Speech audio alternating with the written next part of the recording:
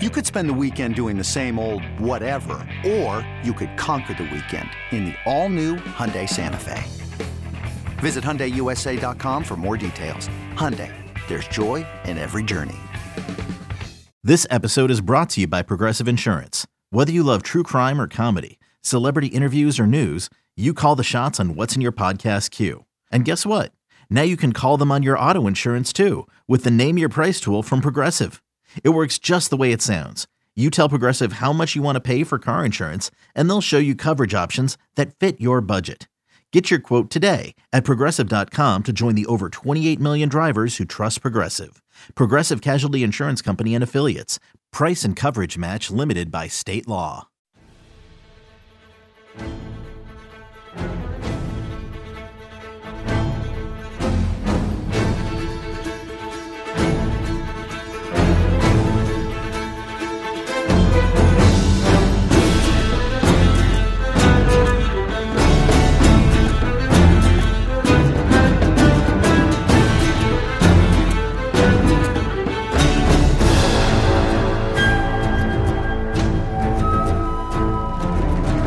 Welcome into the Hoist the Colors podcast. I am your host, Stephen Igo, and we are bringing you a quick emergency podcast because one of the best players we've had the opportunity to watch at East Carolina University has called it a college career. Keaton Mitchell, the electric standout running back, has announced his intentions to declare for the 2023 National Football League draft. He will forego his final 2 years of eligibility and head to the professional ranks. And I've got just a few thoughts on this, and this will be a shorter podcast, but I already have had 3 to 4 people asking me when the emergency pod's dropping, and we usually do this when a significant player makes such a decision.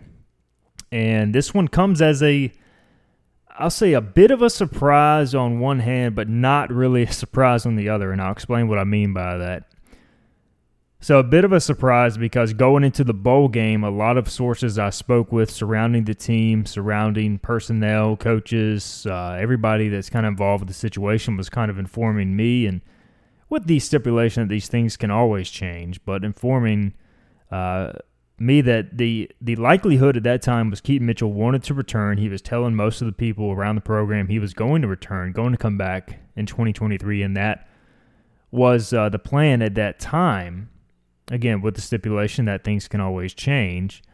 But I think with the game being on national TV, and I think with Keaton playing so well, having an explosive kick return, having 2 explosive runs in front of a national audience, combined with the fact that these guys, once they're done with the bowl game, once they're done with practices, they go home, they talk to their families, they talk to their friends, they talk to, potential agents, they talk to guys that may have some big influence on their decisions. And anytime players get away from campus and get away from the current staff, which, obviously they're going to want the players to come back more times than not for, the team. But as guys get away and go home, they talk to people who are more in their self-interest, or they're looking out for their own self-interest, or they're looking out for Keaton Mitchell. And so when those conversations start to happen, it's a lot tougher to say, hey, maybe I should come back for one more year, potentially risk injury, potentially risk, something like that happening, versus, hey, should I just go pro now and strike while the iron's hot? So I think part of Keaton Mitchell wanted to return, finish up one more year, potentially as ECU's all-time leading rusher. Right now, he is 3rd all-time with 3,027 rushing yards, just about 50 behind Leonard Henry. I think maybe 60. He's going to finish shy of Leonard Henry for 2nd, and around 700 or 800 shy of Junior Smith for number 1 all-time. So he could have come back. He could have left as ECU's all-time leading rusher. But, of course, nothing is guaranteed. He also could have came back and blew out his knee on his first carry of the 2023 season. And he also could have came back. He could have gotten his degree. He has one more year to go to finish up that. But then on the flip side, he's got a chance to go get paid. And I do know that ECU's donors were working on some NIL stuff. He was set to get I believe one $35,000 package or around about there, and along with some previous work, he probably would have made around $50,000, $60,000 off NIL from East Carolina donors, from what I was hearing. But now he's got the chance to go pro. He's got the chance to sign a rookie deal, which is essentially close to guaranteed for the first 4 years of his professional career. If he gets drafted, he can make that much money and much more if he gets drafted. And he is entering an extremely deep running back draft. I mean, this is one of the deepest drafts. If you combine the COVID year, several of these running backs staying an extra year over that time with the extra eligibility, it is a deep draft of running backs, probably the deepest it's been. And the scary part of that, if you are a running back, is the position that the NFL probably values less than any other is running back. So you could be an elite running back like Keaton Mitchell is, and you still may not get drafted very high. The other part of it is Keaton Mitchell is not the biggest running back in the world, listed at 5'9", around 180. Durability has been a little bit of a concern this year with a couple of concussions and also a hip injury. So that is something that may make NFL teams leery. But at the end of the day, Keaton Mitchell is an elite speed running back. Speed kills in the NFL. It is probably the most important trait of any skill player, skill position. Keaton Mitchell has that.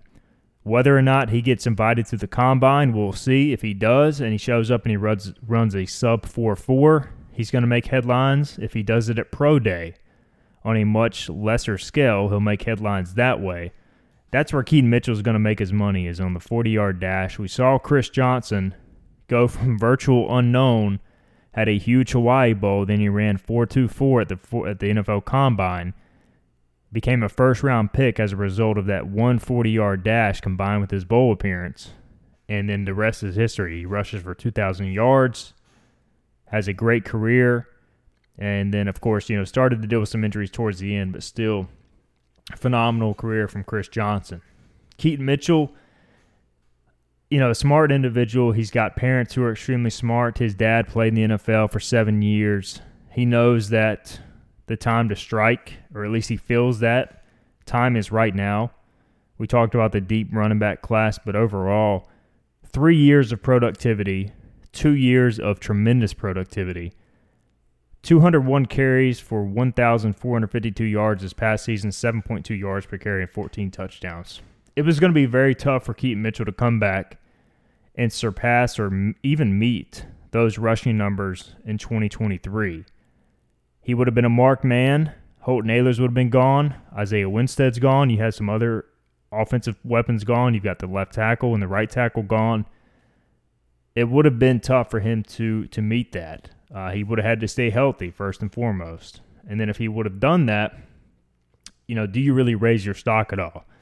I think from a running back perspective, he had reached his peak as a college running back. Now, I do think he could have raised his stock in two areas, and they both surround the passing game. A, his hands were inconsistent catching the football, and B, blocking, kind of combined in one there. And then also on special teams. If he's going to survive or be a consistent playmaker in the NFL, unless he turns into elite running back, NFL teams are going to want to see that speed on special teams, probably as a return man.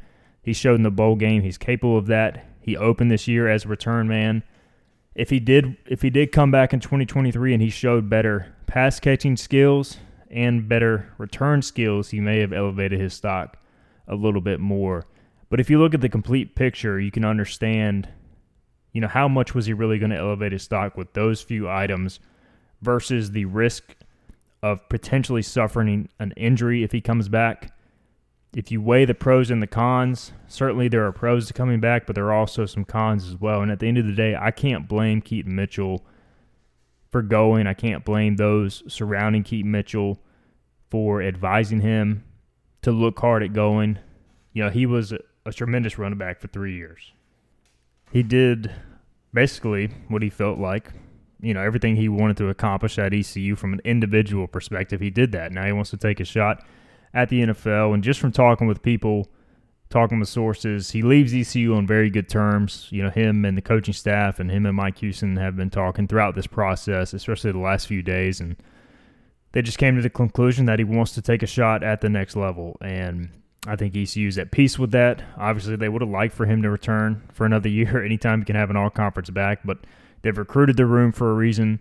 They've recruited the last few years for a reason. They're going to recruit the transfer portal for a reason. It's difficult to keep elite players for more than 3 years. I mean, it's almost difficult to keep them for more than a year now with the transfer portal. So my advice is to thank Keaton Mitchell for what he's done.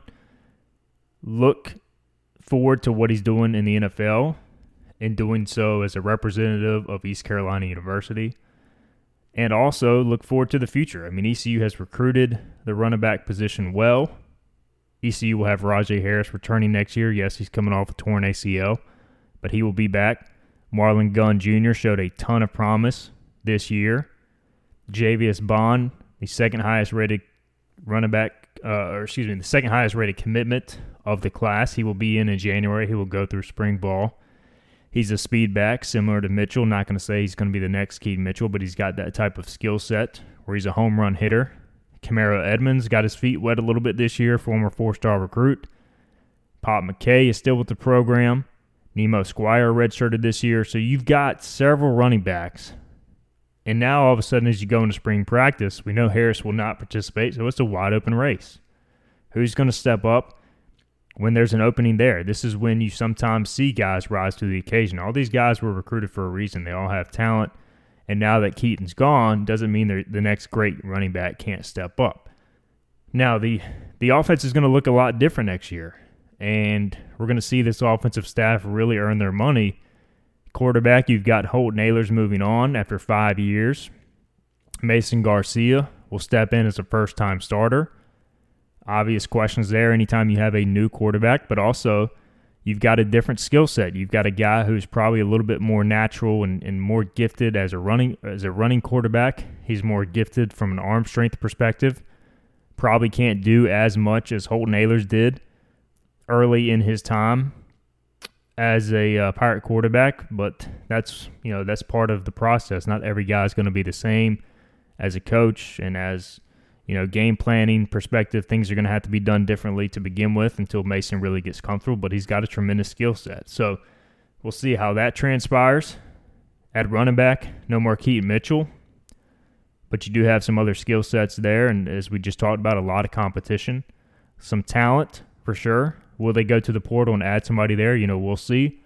At wide receiver, we know Isaiah Winstead's gone. C.J. Johnson still has yet to make a decision as we sit here on Monday afternoon. At this point, kind of lean towards him likely declaring as well. He's played 4 years at ECU. We'll see, though, what his ultimate decision is. Either way, you're going to be down some weapons at receiver. You're down Ryan Jones at tight end. We know Shane Calhoun will be back. The Pirates will probably also add a transfer tight end at some point, and I would expect them to add a transfer receiver. And then you've got several receivers who have been waiting in the wings as well. Josiah Hatfield, Kerry King, Brock Spalding, Taji Hudson, Tyler Savage. You got several incoming talented high school receivers who have a chance to make an impact. So lots of skilled guys will have to step up, but that's part of building a program. You can't retain guys for 5 to 10 years. This isn't the NFL, so it's always a building process to an extent. You hope for ECU it's a reloading process.